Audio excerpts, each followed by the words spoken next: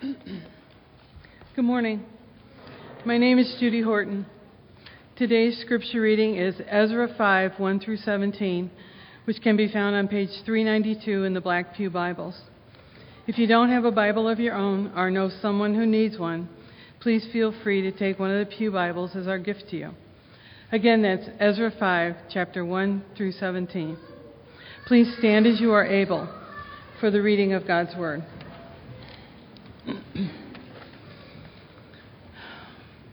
Now the prophets Haggai and Zechariah, the son of Iddo, prophesied to the Jews who were in Judah and Jerusalem in the name of the God of Israel, who was over them. Then Zerubbabel, the son of Shealtiel, and Jeshua, the son of Jozadak, arose and began to rebuild the house of God that is in Jerusalem. And the prophets of God were with them, supporting them. At that time, Tattenai, the governor of the province beyond the river, and Shethar-Bozenai and their associates came to them and spoke to them thus: Who gave you a decree to build this house and to finish this structure? They also asked them this: What are the names of the men who are building this building? But the eye of their God was on the elders of the Jews, and they did not stop them until the report should reach Darius, and then an answer be returned by letter concerning it. This is a copy of the letter that Tattenai, the governor of the province beyond the river, and Shethar-Bozenai and his associates, the governors who were in the province beyond the river, sent to Darius the king. They sent him a report in which was written as follows: To Darius the king, all peace. Be it known to the king that we went to the province of Judah, to the house of the great God.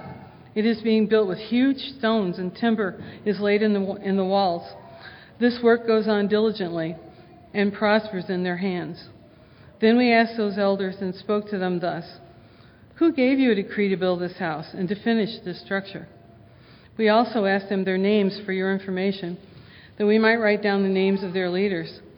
And this was their reply to us: We are the servants of the God of heaven and earth, and we are rebuilding the house that was built many years ago, which a great king of Israel built and finished. But because our fathers had angered the God of heaven, he gave them into the hands of Nebuchadnezzar, king of Babylon, the Chaldean, who destroyed this house and carried away the people to Babylonia. However, in the first year of Cyrus, king of Babylon, Cyrus the king made a decree that this house of God should be rebuilt, and that the gold and silver vessels of the house of God, which Nebuchadnezzar had taken out of the temple that was in Jerusalem and brought into the temple of Babylon, these Cyrus the king took out of the temple of Babylon, and they were delivered to one whose name was Sheshbazzar, whom he had made governor. And he said to him, Take these vessels, go and put them in the temple that is in Jerusalem, and let the house of God be rebuilt on its site. Then this Sheshbazzar came and laid the foundations of the house of God that is in Jerusalem. From that time until now it has been in building, and it is not yet finished. Therefore, if it seems good to the king, let search be made in the royal archives there in Babylon to see whether a decree was issued by Cyrus the king for the rebuilding of this house of God in Jerusalem, and let the king send us his pleasure in this matter. The word of the Lord.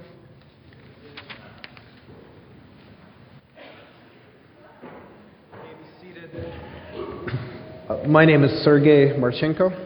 I am indeed your pastor. So I'm happy to be back, and it's been so good to come back and see you, and just want to let you know I love you. I missed you. This is great to be back. Thank you for helping my family while I was gone. Really appreciate your help with that. I'm going to make one announcement, and then we'll dismiss the children. We will have our first Engage gathering tonight at 6:30. And Engage is a time for us to pray and worship together. It's very simple. We are creating space and time for us to come before the Lord and experience His grace together.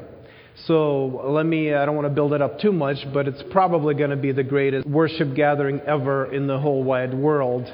So if you're interested in receiving a blessing like that, I encourage you to come. And we've been talking a lot about renewal and restoration And this is one of the ways you can experience that, being directly in God's presence. It's going to be Christ-centered and based on Scripture and really trying to draw us into the presence of God so we can experience the work of His Holy Spirit. So please come and worship and pray, and then afterwards we'll have cookies and drinks, and it'll be a fun time to spend together as well. All right, so children between 2 and 8 years old are released for Children's Church. If you're new, you can send your children that way or go with them, and there'll be somebody to direct you where they're supposed to go.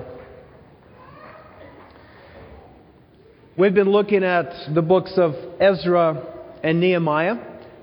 I've been taking it as one book, really, the way many Christians have taken it over the years. It's the same story. And we've been looking at it as a way for us to examine what it means to experience renewal and restoration as God brings it into our lives. There are 3 themes in Ezra and Nehemiah, and I'd like to recap that a little bit to help us see how to us. The 3 themes are the law, the temple, and the city. So as the exiles are coming back from Babylon, there's a new decree, and now they're able to come back to Jerusalem to rebuild their lives by learning the law again, rebuild the temple by learning what it means to worship God, what He demands of us, and then finally rebuild the city. God used various leaders to accomplish those 3 goals. Now, how is this relevant to us? Well, many of us, if not all of us, are engaged in a sort of rebuilding. Some of us are rebuilding our lives. Maybe you have experienced a tremendous life change, a crisis in your life, and now you're picking up the pieces. You're trying to figure out what it means for me to live a life differently now in the aftermath of what's happened. And so we need to relearn, many of us need to relearn what it means to live according to God's will. All of us here at Chatham are rebuilding the church. We're trying to figure out how we can be more effective in making disciples of Christ here in our church and our community. So we need to figure out what it means to rebuild a community, a church, a temple that worships God. And then, of course, many of us are very much concerned with the larger community and its problems. So we want to bring restoration and renewal to North County and the greater St. Louis area. So as we look at Ezra and Nehemiah, we're trying to understand how a genuine renewal can happen in our lives, in our church, and in our community. So today we come to chapters 4 and 5. I encourage you to keep your Bibles open. We'll jump around the 2 chapters. We only read chapter 5, but we'll be referencing chapter 4 quite a bit as well. As you look at this part in the story, we find that there are many obstacles facing the exiles. Remember the initial excitement following the decree of Cyrus. Cyrus had just taken over Babylon, established a new empire, and he released the Jews to go back to Jerusalem to rebuild their temple. They got to Jerusalem, and the first thing they did, they built an altar. Josh preached about it last Sunday. They offered the first sacrifice and really rooted their new life in the sacrifice to God and of God as we look into the New Testament. So a lot of good stuff happened. And then discouragement and fear set in. Construction of the temple stops, and for 15 years, nothing is really happening. They're not building anything, they're just kind of living their lives. The reason for that is because they've encountered opposition from the people that live in that land. The Jews are excited, they come back and they say, we're going to rebuild the temple, we're going to rebuild the city, we're going to repopulate this land. And the people who are there say, we are not particularly thrilled with this idea. And so we're going to try to deter you from your purpose. These people are what we call the Samaritans. They're the people that were left in the land, especially in the northern part of the land, in the former kingdom of Israel that was centered in Samaria. They were left there by the Assyrians. So it was another empire a couple centuries earlier that took people into exile, and some people were left there. And then new people were brought in. So people from all over the Assyrian, the Babylonian Empire were brought in. Why? To establish long-term loyalty to the new empire. So they mixed with the local peoples. And they worshipped God of Israel, of course, sort of the local deity that was supposed to be worshipped. They were afraid that famines would come and wild beasts would come, so they worshipped the local deity. But they also worshipped all sorts of gods and sacrificed to all sorts of people, or all sorts of deities. And so the Samaritans, who were now rooted in this land, they didn't like the idea that the Jews were going to rebuild. And so they provided a lot of opportunities for conflict and opposition, and the Jews were discouraged. They were fearful, and they stopped building altogether. So how does that apply to us today? I think it sounds very relevant to me. Maybe, like me, you get inspired on a Sunday morning or perhaps during an engaged gathering and you resolve to make significant changes in your life. Maybe in your walk with Christ, maybe in your relationships, in your family life, maybe in your work life. And so Monday you are still excited. And then what happens is what we call in the business Tuesday. And by the time Tuesday comes about, you're already discouraged. The excitement is gone, and you realize just how hard it is to make those changes. How hard it is to start praying again, and start reading Scripture again, and start doing things in your family and at your job that are meaningful and that God wants you to do. And so throughout the week, you're wrestling with guilt, and you're wrestling with discouragement and shame, and you feel horrible about yourself because you'd made all those resolutions and nothing is happening. So maybe you feel like that even today. Or maybe you go to one of our Equip meetings and you catch the vision of making disciples at Chatham. And you come home and you get out your journal and you write down that you're ready to become a disciple maker. And then a few weeks go by, and people that you have hoped to disciple seem to be avoiding you. And you realize that you're totally inadequate in addressing complicated life issues. And on top of all of that, you feel that you can't get over even your own sin. Does that describe where some of you are today? There's that great excitement in the beginning, and you say, I'm going to make disciples, and yet you realize that it's much more difficult than you thought. Or maybe you get together with your small group and you have a great discussion about addressing the issues of your neighborhood.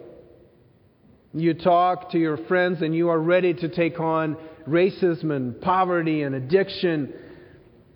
But the next time your small group gathers, you realize no one has done anything about it. And you just feel overwhelmed with the systemic dysfunction in your community, and you don't even know where to start. Have you felt like that? There's that great resolve, right? Great excitement. You feel like you're on your way to make a difference for God, and then a week goes by and you feel that you haven't made any progress. Whether you are rebuilding your own lives or restoring your church or bringing renewal to your community, we need to learn how to deal with that kind of discouragement.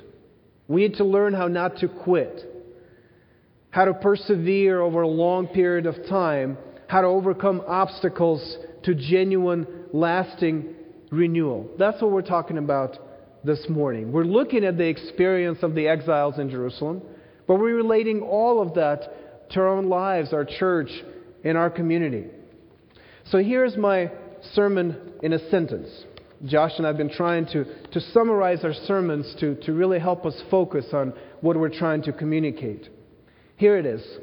In order to experience genuine renewal, we must learn to overcome obstacles along the way. In order for us to experience genuine renewal, we must learn to overcome obstacles along the way. So my outline is very simple. It only has 2 points, which, like I always say, it doesn't mean the sermon is going to be any shorter. But there are only 2 points. We're going to first look at what hinders renewal. What are the obstacles? What hinders renewal? And secondly, what helps renewal. So we're going to dive in and examine what the obstacles are and then see how we can overcome them with God's help. Now, if you're a reader of Christian theology or if you've just been in church long enough, you've heard this classification. Christians over the centuries have defined the enemies of the soul, the enemies of the Christian, as the devil, the flesh, and the world. That's a sort of a classic understanding of what stands in our way. What are the obstacles? The devil, the world, and the flesh. So I'm going to use this as a frame of reference as we look at Ezra 4 and 5 and see how it might help us understand this passage and understand what our obstacles may be. Let's start with the devil first, or a particular enemy of the exiles, a particular enemy of the Christians. Look at Ezra 4, verse 1. This is how it starts, the story of the opposition in the land. Ezra 4:1. Now when the adversaries of Judah and Benjamin, the adversaries, there's already enemies in the land. There were certain people who personally opposed the rebuilding of the temple and the city. There were people, there were particular enemies. There were specific persons who decided to get in the way of this rebuilding project. I mentioned there were the Samaritans, the people of the land. And of course, they lived there. They were not thrilled that the Jews were coming back. The rest of Ezra and Nehemiah shows that the opposition from the Samaritans lasted all the way until the city was rebuilt, decades and decades later. Even in the New Testament, as you read about the Samaritans, there's still this animosity between the Jews and the Samaritans. Now these people, these particular enemies, had various strategies. I'd like to show you how varied their strategies, their tactics were. For example, Ezra 4, verses 4 and 5.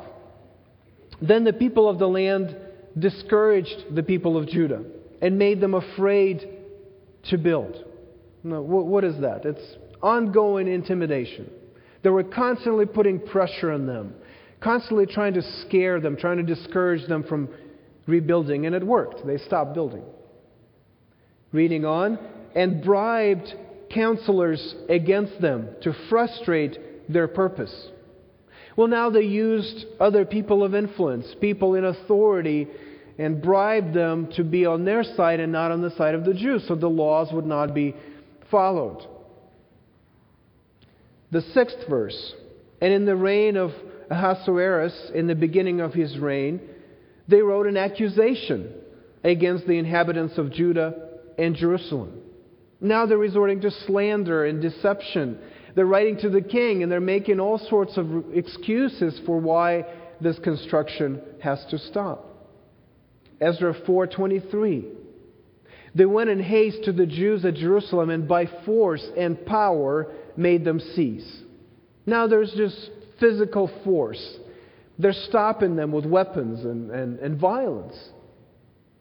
One commentator remarked, "Nothing that is attempted for God will now go unchallenged, and scarcely a tactic be unexplored by the opposition."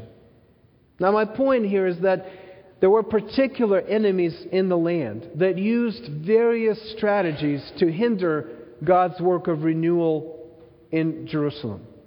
Now, in the life of a Christian, in my life and in your life, there also is a particular enemy, a particular person and persons who use various tactics to thwart God's work in our lives. He is commonly called Satan or the devil, the accuser of the brethren. He has a number of other spiritual beings under his control, and they are dispatched to oppose God's work. Now, I know that when we talk about the devil, it sounds weird. I understand that. It sounds archaic, right? Nobody really believes in that kind of superstitious stuff anymore. But Scripture is clear on that. The Bible describes his existence, his activities. It describes lots of demonic stuff happening in the world. Now, we all met Christians who like to blame all their problems on some demonic interference, right? I knew someone in my church in Chicago who, if he didn't get my email, it was the devil's fault, quite literally. Probably Gmail, but maybe, we don't know, maybe the devil.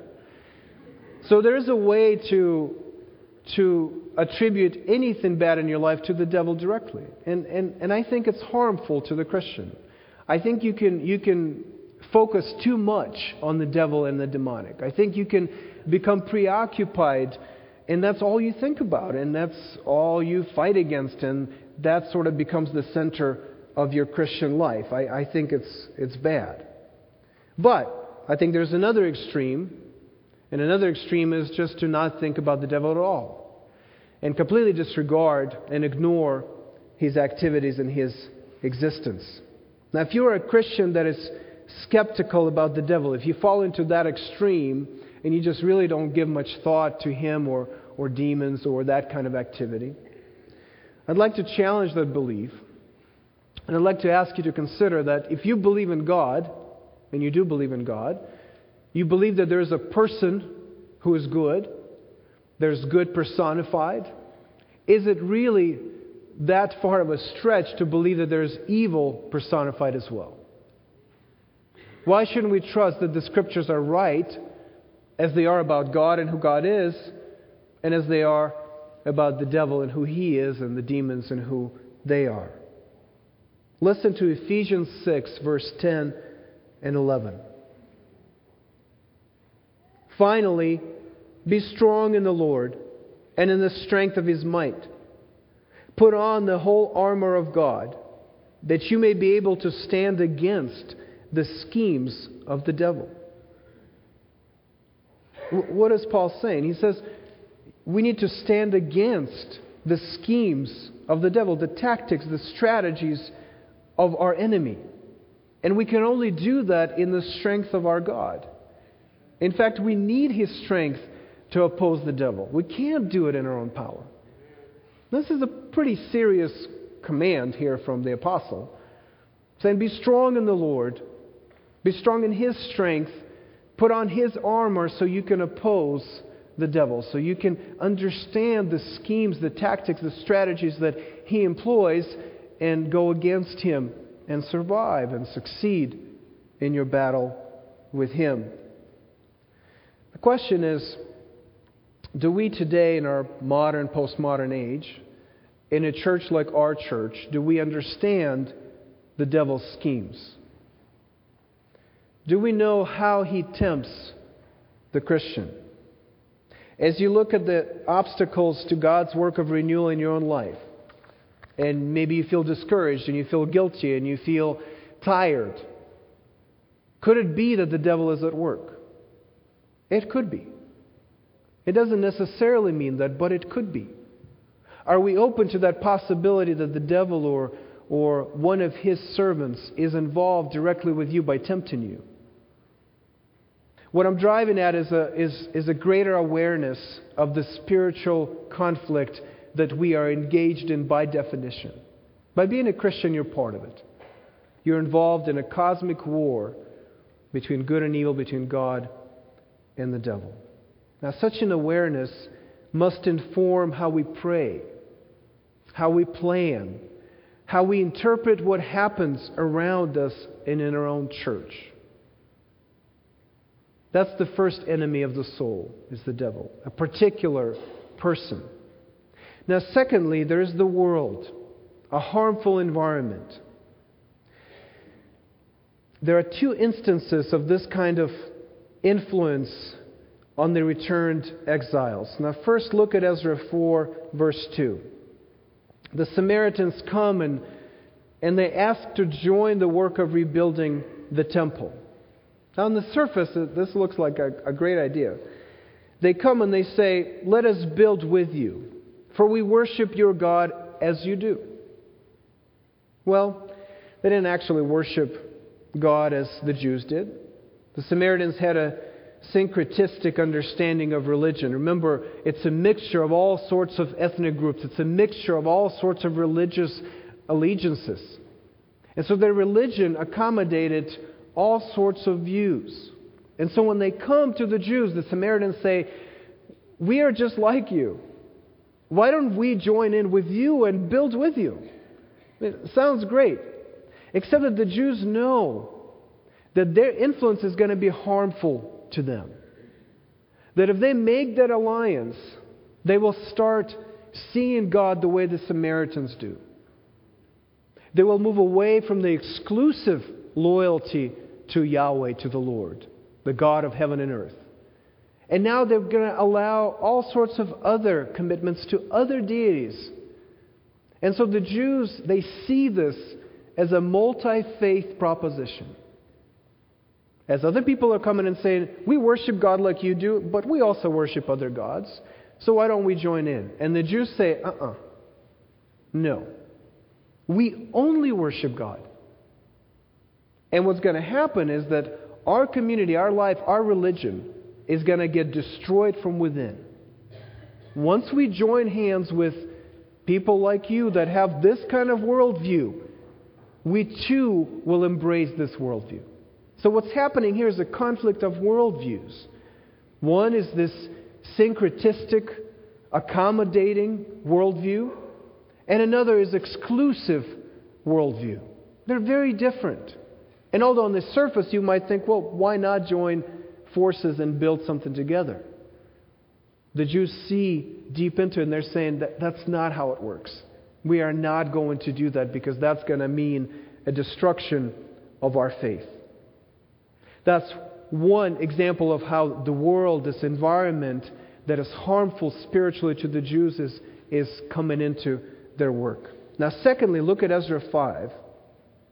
Now, here we have a local Persian official, Tattenai, who simply inquires into the legitimacy of the rebuilding project. Now, this is after chapter 4. In chapter 4, you had the initial confrontation, and then they wrote to the king, and all that kind of stuff happened. And then in chapter 5, this is 15 years later. The work had stopped, and now they're resuming work again. They're starting to build again. And another official, this is a new guy, sees the Jews rebuilding the city, rebuilding the temple, and he comes and asks on whose authority they are doing that. I don't see that this official is particularly against the Jews. He's simply part of a bureaucracy that is not favorable towards the exercise of true religion. You see, part of the problem in rebuilding the temple was the difficulty in communication. They're far away from Persia. And so to get anything done, you have to check with the king, and you have to write to the court, and then they have to respond, and documents get misplaced, and new kings come into power, and new officials get appointed. All of that takes time. All of that brings confusion. And when you're trying to just do what God tells you to do, you realize that you're not in an environment that is conducive for that kind of work. There's all sorts of things happening around you that make it difficult for you to do what God wants you to do. The Jews lived in an environment like that. If it wasn't hostile to the exercise of their faith, at the very least it was not favorable. We too live in an environment like that. That's what Scripture calls the world. When you read about the world and the negative influence of the world in Scripture, it means that environment, that structure, that system of values, that society that is organized around the principles that are opposing God. That's what the world is, biblically. Now, I know that for many of us, we think of a different definition of the world. When we talk about being worldly, what do we mean often? The old fundamentalist definition. You go dancing. You hang out with those people that smoke, chew tobacco. that drink socially. And then you play cards with them. Dominoes even. You wear certain clothes that might get you into sin, maybe. That's the old definition of what the world is. That is common in our kinds of churches. That is not a biblical definition. That's not accurate. That's not what the world is. It's much worse than that. If you thought that all you had to do was just stay away from dancing and you'd be fine, no, it's much worse. What are we dealing with here? We're dealing with principles and values. We're dealing with structures and social norms that are all set against God. They're organized and built in rejection of God's will and God's law. That's what the world is. We live in this world. So all around us are values and principles and norms that are not conducive to the exercise of true religion. To be worldly in the biblical understanding is not to go to the movies or to dance. It's to treasure and pursue things other than God, in opposition to God, in rejection of God. This is why when John talks about the world, he talks about loving the world. Because that's how bad it is. It's about love, it's about your heart, it's about your affections, it's about what you like, what you value. Listen to 1 John 2:15 through 17. Do not love the world or the things in the world. If anyone loves the world, the love of the Father is not in him. For all that is in the world, the desires of the flesh and the desires of the eyes and pride of life, is not from the Father, but is from the world. And the world is passing away along with its desires. But whoever does the will of God abides forever. For a Christian, the challenge is not to conform to the values of the world, but to live a life in opposition to those values. So a proud Christian is a worldly Christian. A greedy Christian is a worldly Christian. A lazy Christian is a worldly Christian. An oppressive or abusive Christian is a worldly Christian. And you can be all those things without ever touching a deck of cards, without ever busting a move. You can do all those things. And you can look like a church-going person, dress the way you're supposed to be dressed, and yet be worldly.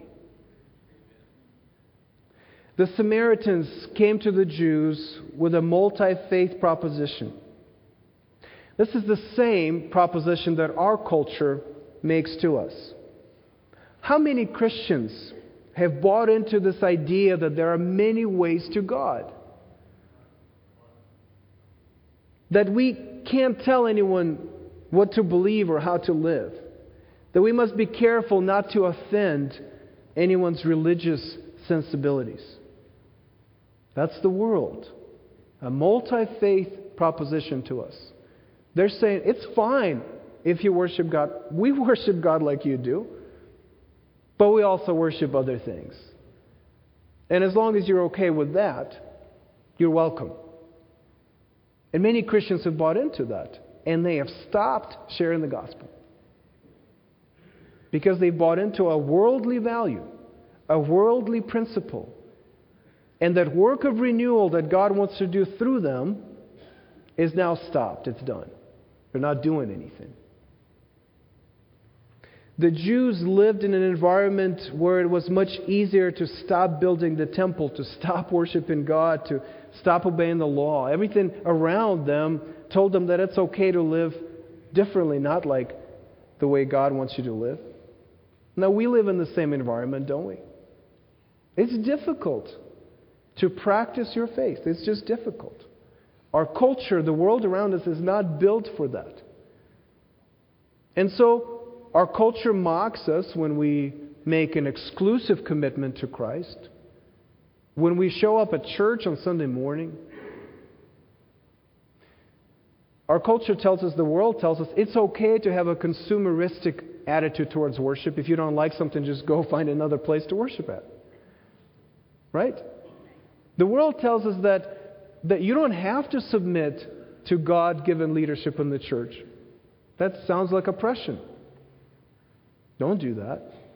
Go to a church where nothing is demanded of you. That's the way of the world. That's the worldly value that has now become a church value in many, many congregations. So we put spiritual disciplines on the back burner. We don't really commit to a church. We don't commit to Christ. And we live as worldly people. That is the world's influence.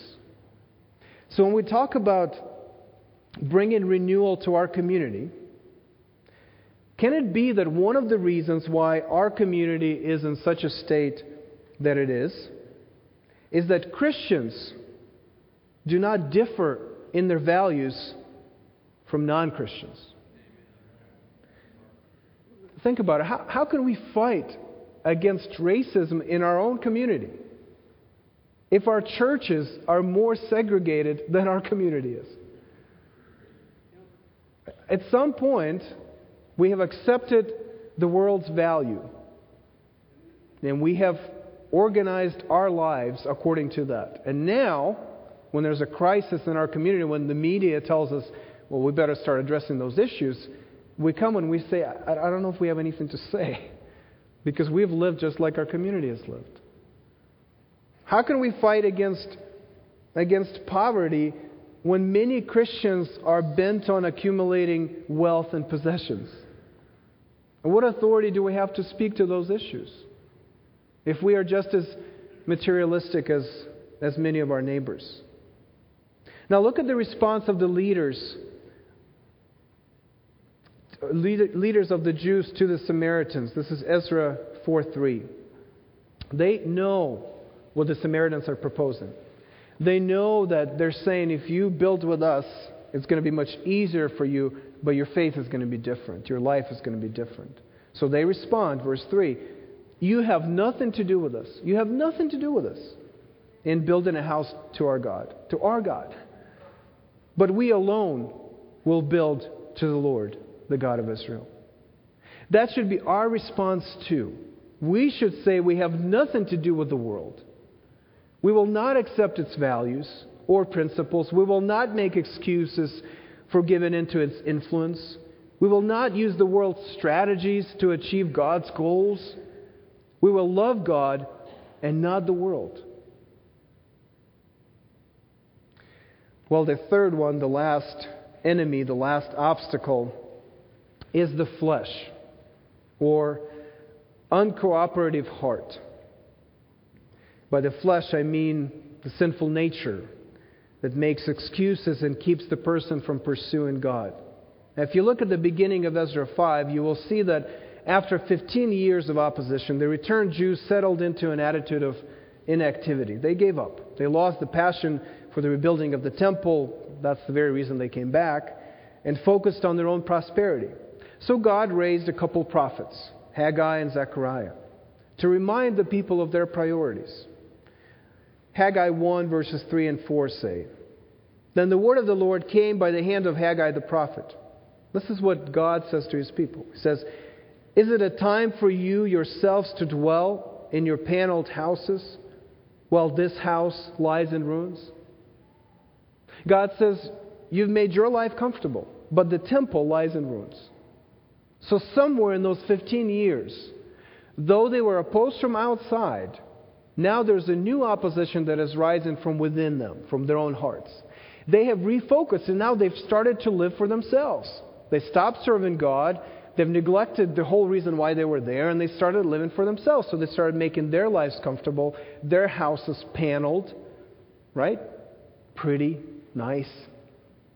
They focused on their own well-being, on their own prosperity, and neglected the work of the Lord. That is what it means to live according to the flesh. Romans 8, 7 and 8. For the mind that is set on the flesh is hostile to God. For it does not submit to God's law. Indeed, it cannot. Those who are in the flesh cannot please God. So there's something within us, the old sinful nature, that is moving us away from God, that is perhaps the greatest obstacle on the way to renewal and restoration, whether it's in our lives, in our church, or in our community. When I think about these three enemies, right, the devil, a person who's against us, the world, the environment that's around us, that it's not conducive to spiritual growth, and my own heart, the flesh, to me, in my own experience, my own heart is the greatest obstacle by far. In my own life. I can't speak for you, but for me, I don't need the devil in the world to fail. I can do it all by myself if I just follow my own heart, as Disney tells me to do. I just need to follow my own heart and everything falls apart. Because there's enough evil in my own heart to make all sorts of excuses why I'm not praying, why I'm not reading the scriptures, why I'm not serving, why I'm not sharing the gospel, why I'm not doing things I'm supposed to do in my community. All that stuff comes out of my own heart. And so to me, when I get inspired and I decide I resolve to pursue this new life of renewal and restoration and follow what God tells me to do, my own heart is often the greatest obstacle. The old theologians talked about the sinful nature and serving yourself, living according to the flesh, as being bent, as being curved in on yourself, as being bent towards the earth. It's a different orientation. And so something has to happen to straighten us up, to change us, to make us look at God again, to make us to capture our emotions, to capture our affections so we can do what God wants us to do because we want to do that now. Something has to happen. So what is it?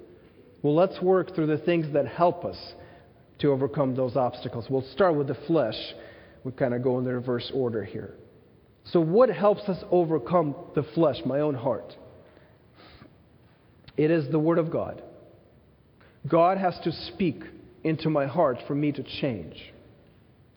Look at Ezra 5, verses 1 and 2. This is after 15 years of passivity. God sends His prophets, these two men, and they speak to God's people. Now the prophets, Haggai and Zechariah, the son of Iddo, prophesied to the Jews who were in Judah and Jerusalem in the name of the God of Israel who was over them.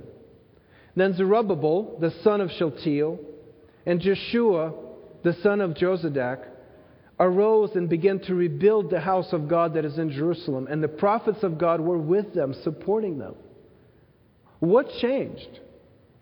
Why, at one point, they were serving themselves and building their own houses, and then they rose up and started building the temple again? What's the difference?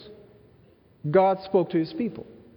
God sent two prophets that spoke directly into that situation and confronted the people with their sin, with their own flesh, and saying, the temple lies in ruins and you're building your houses. Consider your ways, Haggai said. And so they considered their ways, and under the authority of God's Word, under the power that came to them through the preaching and the proclamation of these two prophets, a change happened. And they renewed the efforts to rebuild the temple. Matthew Henry, the great Puritan commentator, says, it is the business of God's prophets to stir up God's people to that which is good, and to help them in it, to strengthen their hands, and by suitable considerations fetched from the Word of God, to quicken them to their duty and encourage them in it. Amen. That is the job of the prophet. To come and speak to us God's Word and say, consider your ways. What are you doing? You have followed your flesh, you have followed your heart, and now look, the work of God lies in ruins. How can we overcome the obstacles on the way to renewal? We must hear from God Himself. It's God's Word that reorients our heart, that engages our will, that encourages us to keep going. Friends, how good it is of God to send prophets to us, and preachers, and Bible teachers to speak God's Word to us.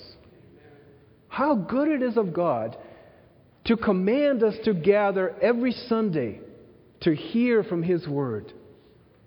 I know for some of you it seems like an obligation and a duty, but I'd like you to look at it from a different perspective. If that is what you need to change, if your flesh is so powerful that it is constantly pulling you away from God, isn't that good of God to set these sorts of patterns in our lives? How good is it of God to give us His book and say, here, read it. Anytime you want, read it and you can hear from me directly. It is wonderful that God has done that for us, for His people. God knows much better than we do how difficult it is for us to overcome our own flesh. And so God says, here are the means. Go to church. Listen to the preaching of the gospel. Open your Bible. Read my word and hear from me. Go to a Bible study. Listen to a lesson from me. God has done all of that for us so we would change. So we would overcome this obstacle on the way to renewal. So if you are discouraged today, if you have given into your flesh and have neglected God and His work in your life, if you have made certain decisions and have not followed through, and now you're feeling guilty, if you have settled for spiritual passivity, just doing the minimum, hear the word of the Lord this morning. I am your prophet this morning. I'm your huckleberry. Listen to what I'm telling you. Change. Respond to God's Word. I understand that you are discouraged. I understand that you are tired. But get up and start building again. Get up. Get going. Come on. Do it. God is ready to do an amazing work of renewal in your life. What's stopping that work is your flesh. That flesh is conquered by the Word of God. And so God is speaking to you and He says, begin afresh. Don't look back. Press on. Look forward. Obey what God is telling you this morning. Draw near to God and He will draw near to you. Start walking in step with the Spirit. Have you neglected the reading of the Bible? Get back into it. Start reading again. Do it tonight. Do it tomorrow morning. Get into a habit of interacting with God's Word. Have you not been praying? Start praying again. Do it. That's the word of the Lord for you this morning. Have you not been serving? Just preoccupied with your own needs. Find your role. Find your place. Have you not been sharing the gospel with others? Open your mouth and speak. The Lord is speaking to you this morning. This is God's way of forcing you to deal with your flesh and to overcome that. That's one means. God's Word helps us overcome obstacles. Secondly, it's the presence of God that helps us overcome the world's influence. By recognizing that the world that the Lord is present in the world that we are in, even though the environment is not conducive for spiritual growth and for the work of renewal, God is in that environment with us. Ezra 5, verse 5. But the eye of their God was on the elders of the Jews, and they did not stop them until the report should reach Darius and then an answer be returned by letter concerning it. So they're waiting for the king to tell them that they could keep rebuilding, but they keep rebuilding until they hear. Why? Because the eye of their God was on them. They recognize that God is with them, that it's God who's overseeing this work. And so they didn't stop building. They kept going. They overcame discouragement. They overcame the obstacles and the opposition and the conflicts and the bureaucracy. And they kept doing what God told them to do. They were in the world, but so was the Lord. God spoke through His prophet in Haggai 2, verses 4 and 5. Yet now be strong, O Zerubbabel, declares the Lord. Be strong, O Joshua, son of Jehozadak, the high priest. Be strong, all you people of the land, declares the Lord. Work, for I am with you, declares the Lord of hosts. According to the covenant that I made with you when you came out of Egypt, my Spirit remains in your midst. Fear not. God says, work, because I'm with you. My Spirit is in your midst. Don't be scared. Yes, everything around you tells you should stop working. But I am with you. I will help you. God promises to be with His people. Wherever God calls you, He will go with you. Whatever task God gives you, He will stir up in you a desire to accomplish it. And should you get discouraged or scared or tired, His Spirit, His own Spirit, God Himself, will be there to motivate you to keep going. Do you recognize that even though the world is against you, God is for you and God is with you? There's this old story about Athanasius. Athanasius was a pastor in Egypt, and he led this effort in the church to make sure that the church believed that Jesus was God. And so it was a great theological controversy, several councils, and a lot of political maneuvers in it. And there was a time when it seemed that everybody was against Athanasius. And Athanasius said one time, he said, well, I guess if the world is against Athanasius, then it's Athanasius against the world. Why? Why? How could he say that? Because he knew that what he believed, what he taught the church, was God's word. He couldn't give it up. And that God was on his side. Even though the world is against him, God is for him and God is with him. Then there's the power of God. So we've looked at the Word of God conquering our flesh, the presence of God conquering the world, and finally the power of God conquering the devil. When Tad and I asked on whose authority the Jews began building again, before they mentioned the king's decree, which is important here, this is what they say. Ezra 5, verse 11. We are the servants of the God of heaven and earth. It says, on whose authority are you doing that? And they say, we are the servants of the God of heaven and earth. This is where our authority ultimately comes from. We serve God who is in charge of heaven and earth. I don't think we've left anything out here. God is in charge of everything there is because He made all that there is. And we are His servants. We're doing His bidding. We're fulfilling His will. It is His command for us to build this temple. And whatever the particular enemies, human or demonic, are threatening to do, we know that we are serving this kind of God, this powerful God. And His authority and power are much greater than anything else. So if you feel like you're about to get destroyed by the devil, remember that God is on your side. It's a very simple truth. Remember that God is for you. God is on your side. Remember that you are a servant, no, a child of God. Who's going to go against Him and achieve any sort of success? There's no one greater than God, and God has committed to help you, to protect you, to rescue you, and to use you for His glory.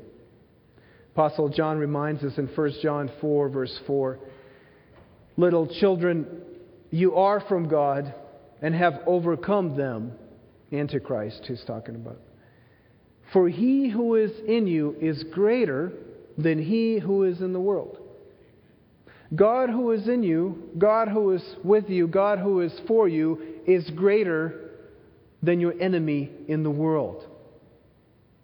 And so we hold on to that truth. Even in the midst of temptation, even in the midst of your life falling apart and you see how the devil is just destroying everything you love, please remember, God is with you and God is for you. And finally, all these things that help us, God's Word, God's presence, God's power, those things that help us overcome these obstacles on the way to renewal and restoration, we can place all of them under the umbrella of God's grace. You see, His communication to us, His presence with us, His power on our behalf, are all given to us by grace. We don't deserve God's help. God commands us to do something and we fail. God doesn't need to do anything else for us. And yet He does. God continues to encourage us. God continues to help us. He continues to pick us up and set us again on the way to renewal and restoration. Why? Because He is gracious. We simply call it grace. This is God's understanding of how He works with us. This is God's way of dealing with us is by grace, not based on our accomplishments, but by grace, because He is a loving and merciful God. Augustine put it really well. Augustine said, grace is my favorite subject. And he wrote a lot. He says, for what ought to be more attractive to us, sick men, than grace? Grace by which we are healed. For us lazy men, than grace by which we are stirred up. For us men longing to act, than grace by which we are helped. All of that comes down to our experience of God's grace. The grace of His Word, the grace of His presence, the grace of His power, all of that is given to us by grace. And all of that grace is concentrated in His Son. How do I know God is going to help me? He gave me Jesus. How do I know God can do this great work of renewal in my life? I know that because I know Jesus. All of that, all that I've talked about, all this help, all that God gives us to help us overcome the obstacles, the renewal and the restoration that comes in our lives and in our church and in our community, all of that comes through Jesus. I had a great time in Ukraine, and God graciously allowed me to witness to many people. It's wonderful. Certainly to my dad and my brother and other friends, but random people, or what I thought were random people. People that shared my dad's room in the hospital. Grown men cried because they don't know what's coming. They know there's a surgery tomorrow and they have no hope. And so a man cried, scared. Now some of them approached me and asked me to pray for them because they know I'm the pastor in the room and all that. So they come to me and I'm grateful for that. And so I got to talk to them and share the gospel with them and pray with them and encourage them and direct them towards God through Christ. And one of the points I made and kept making is I'm saying it's great to pray.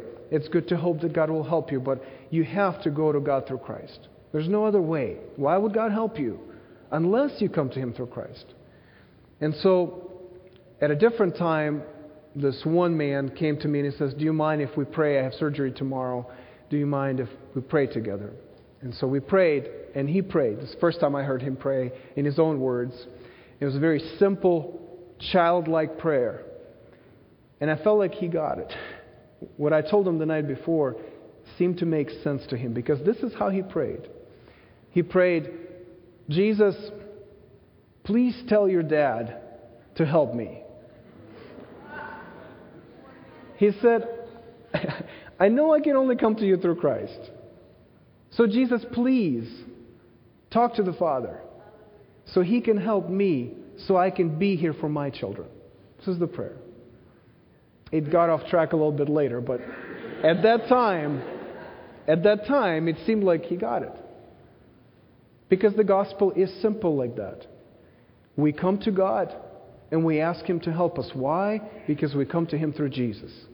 Because it is in Jesus that the Word of God comes to us.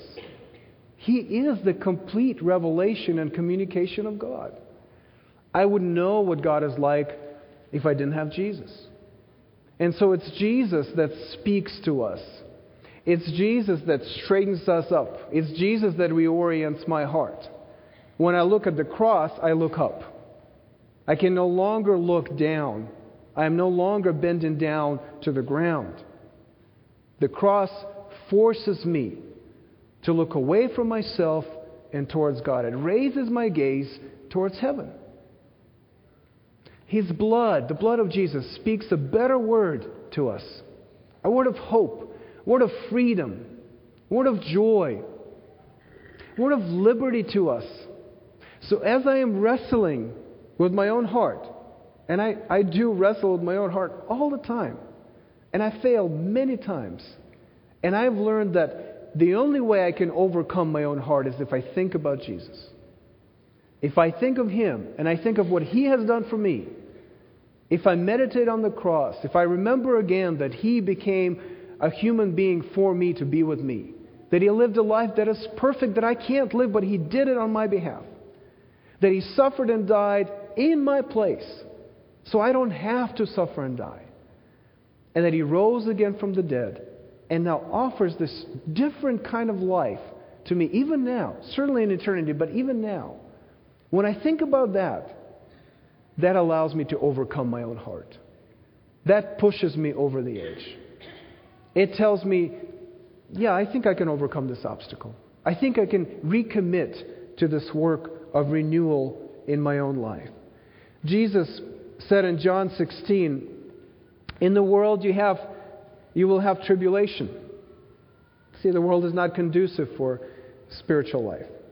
But take heart, I have overcome the world.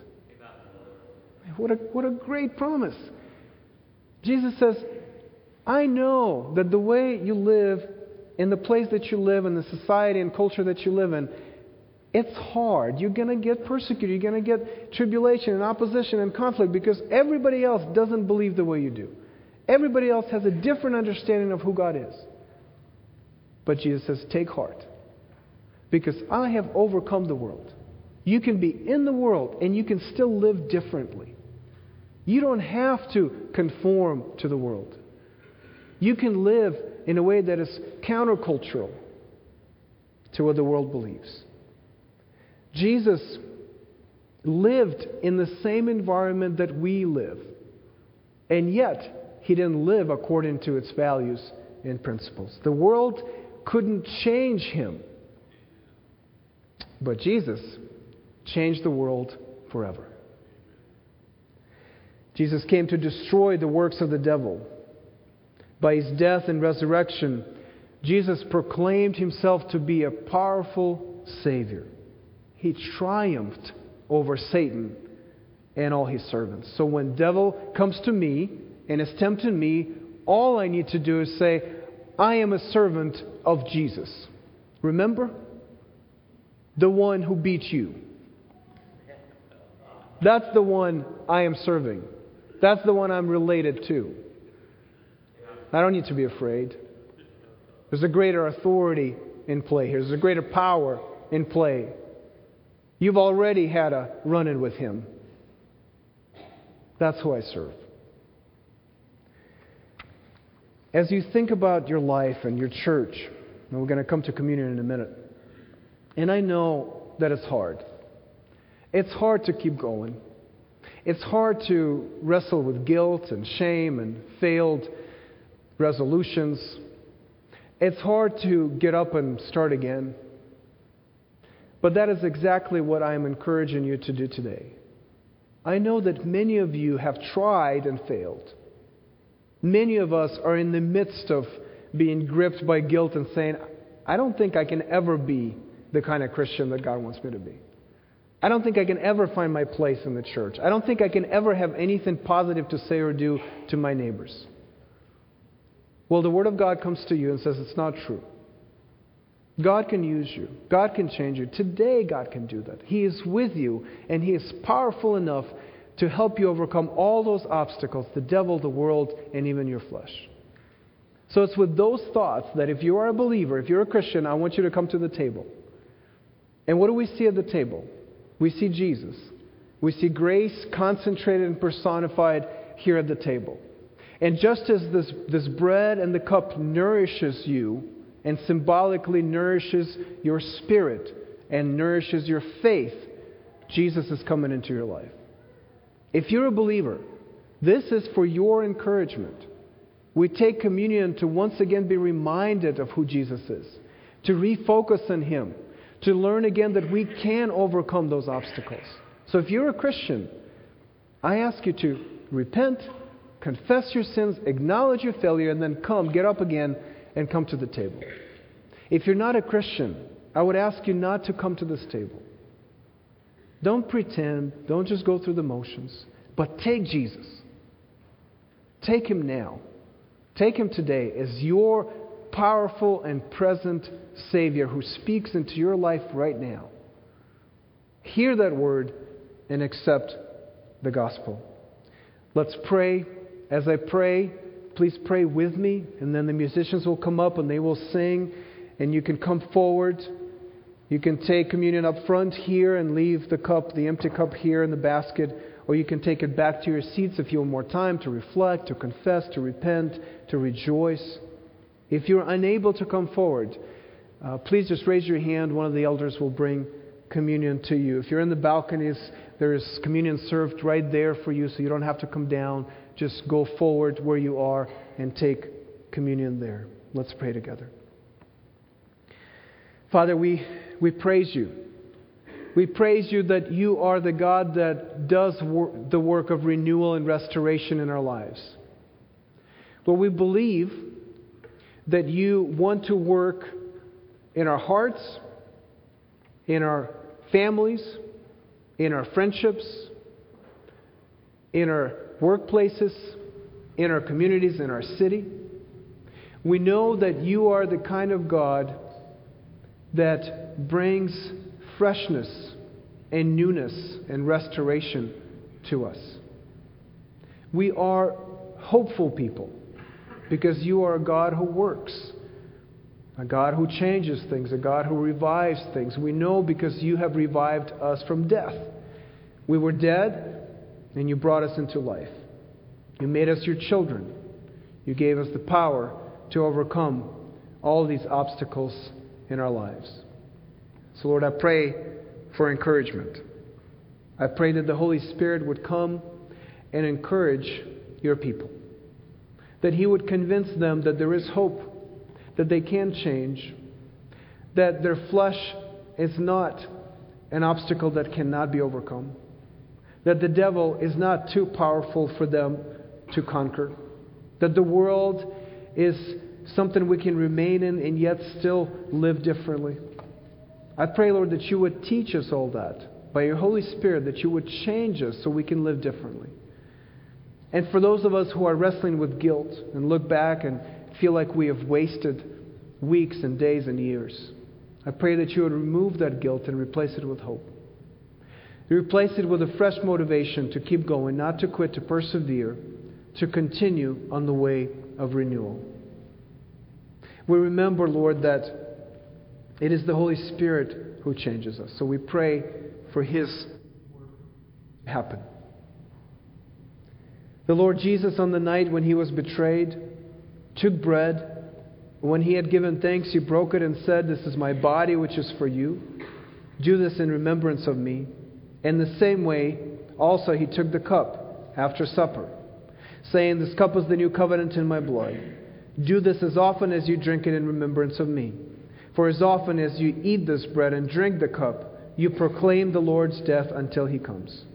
Whoever therefore eats the bread or drinks the cup of the Lord in an unworthy manner will be guilty concerning the body and blood of the Lord. Let a person examine himself then, and so eat of the bread and drink of the cup. For anyone who eats and drinks without discerning the body eats and drinks judgment on himself."